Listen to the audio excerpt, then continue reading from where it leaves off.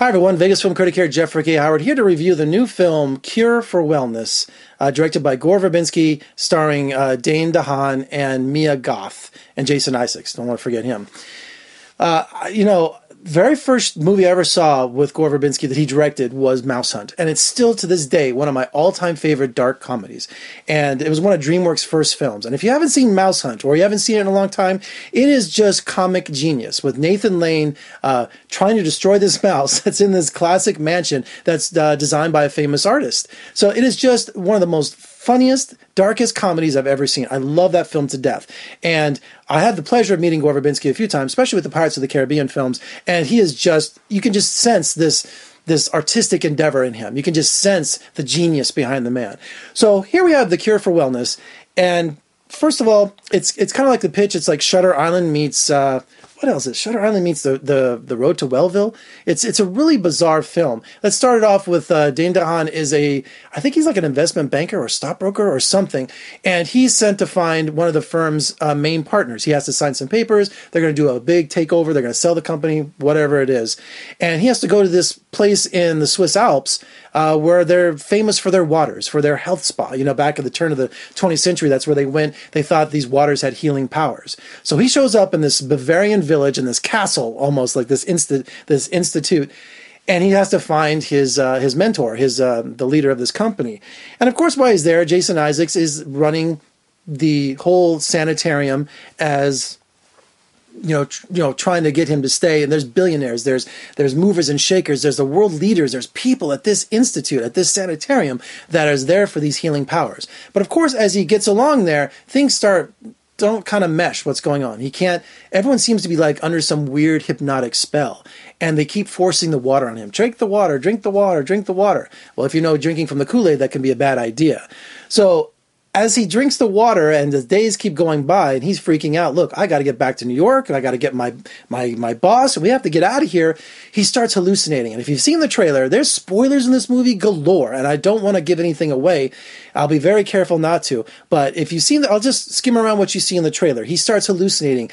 And there's imagery of eels that's throughout the whole movie, that he sees eels in his glass. He sees eels in the toilet. He sees eels in tanks, these deprivation chambers that he has to hide underneath and try to help for this cure that he supposedly needs now, because he's kind of going cuckoo. We spent the first 9 months of our existence submerged, our bodies mostly liquid. This sensory deprivation chamber simulates a return to that embryonic state. So you see all this imagery going over and over and over. So the movie has great style to it. Gore Verbinski's eye and his direction, the art directions, the setting, they are masterful. I mean, you're just watching cinematic, just genius at work. It's the story that suffers. Again, if you can have the best looking film, the best actors, but if the story doesn't work, the movie doesn't. So we have a visually stunning movie that builds with suspense, that builds with questions, that builds what in the world's going on. And it doesn't move fast enough. It doesn't give you enough information to keep your interest. You want to know what's going on with this sanitarium. You want to know what's going on with all these patients. What is the motive? Obviously, Jason Isaacs is behind. What is the motive of this place? And we have this backstory of, for centuries that this place is famous for its waters, and there's all kinds of a little village down below. And so it's almost like a Frankenstein kind of. Villagers hate the sanitarium. They don't go up there. They kind of keep their distance.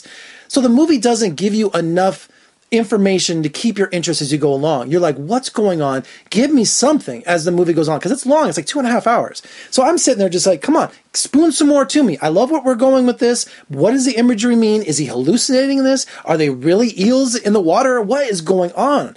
And then, of course, not giving away the ending, it turns into a whole Vincent Price, House of Wax, Abominable Doctor vibes. It just turns into like theater of blood. And when you see it, you'll understand. If you know these Vincent Price films, you're just like, you can't believe what the resolution is of this movie. You're sitting there, you've got to be kidding. You invest all this time, all this energy into the story, and the payoff is just the worst. It is. And without giving away the spoilers. So based on that, the last 30 minutes is almost like a different movie. It really is. It's almost like The Devil's Reign. It's almost like an occult.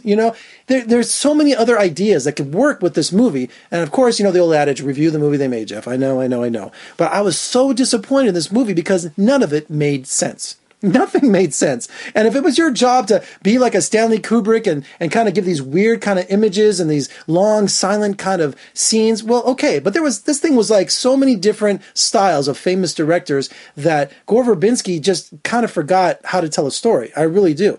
And this movie with critics, we stood outside and we talked for another 15 or 20 minutes going, what in the world was that? It was just so disappointing because it looks magnificent, but the story really suffers.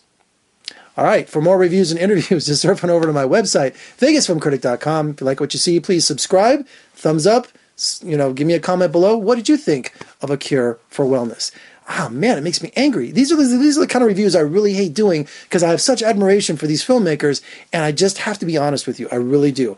It was a major disappointment, and I love the cast.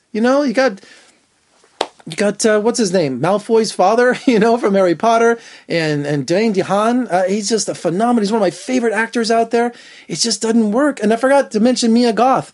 She's this girl who just wanders around and just does these, like she's in this. What is the stuff in the blue vial? What is the resolution that they keep drinking? At the end, we're trying to determine what that was. And if it is what we think it is, it's another, you got to be kidding me moment. It really is. I know I did my outro already, but this movie made me angry because I expected so much more from it because it looks like Terry Gilliam and it looks like these great directors in their visual style. But of course, the story isn't there. Oh, Jeffrey K. Howard, Vegas Film Critic. Thanks for joining me. I'll see you next time.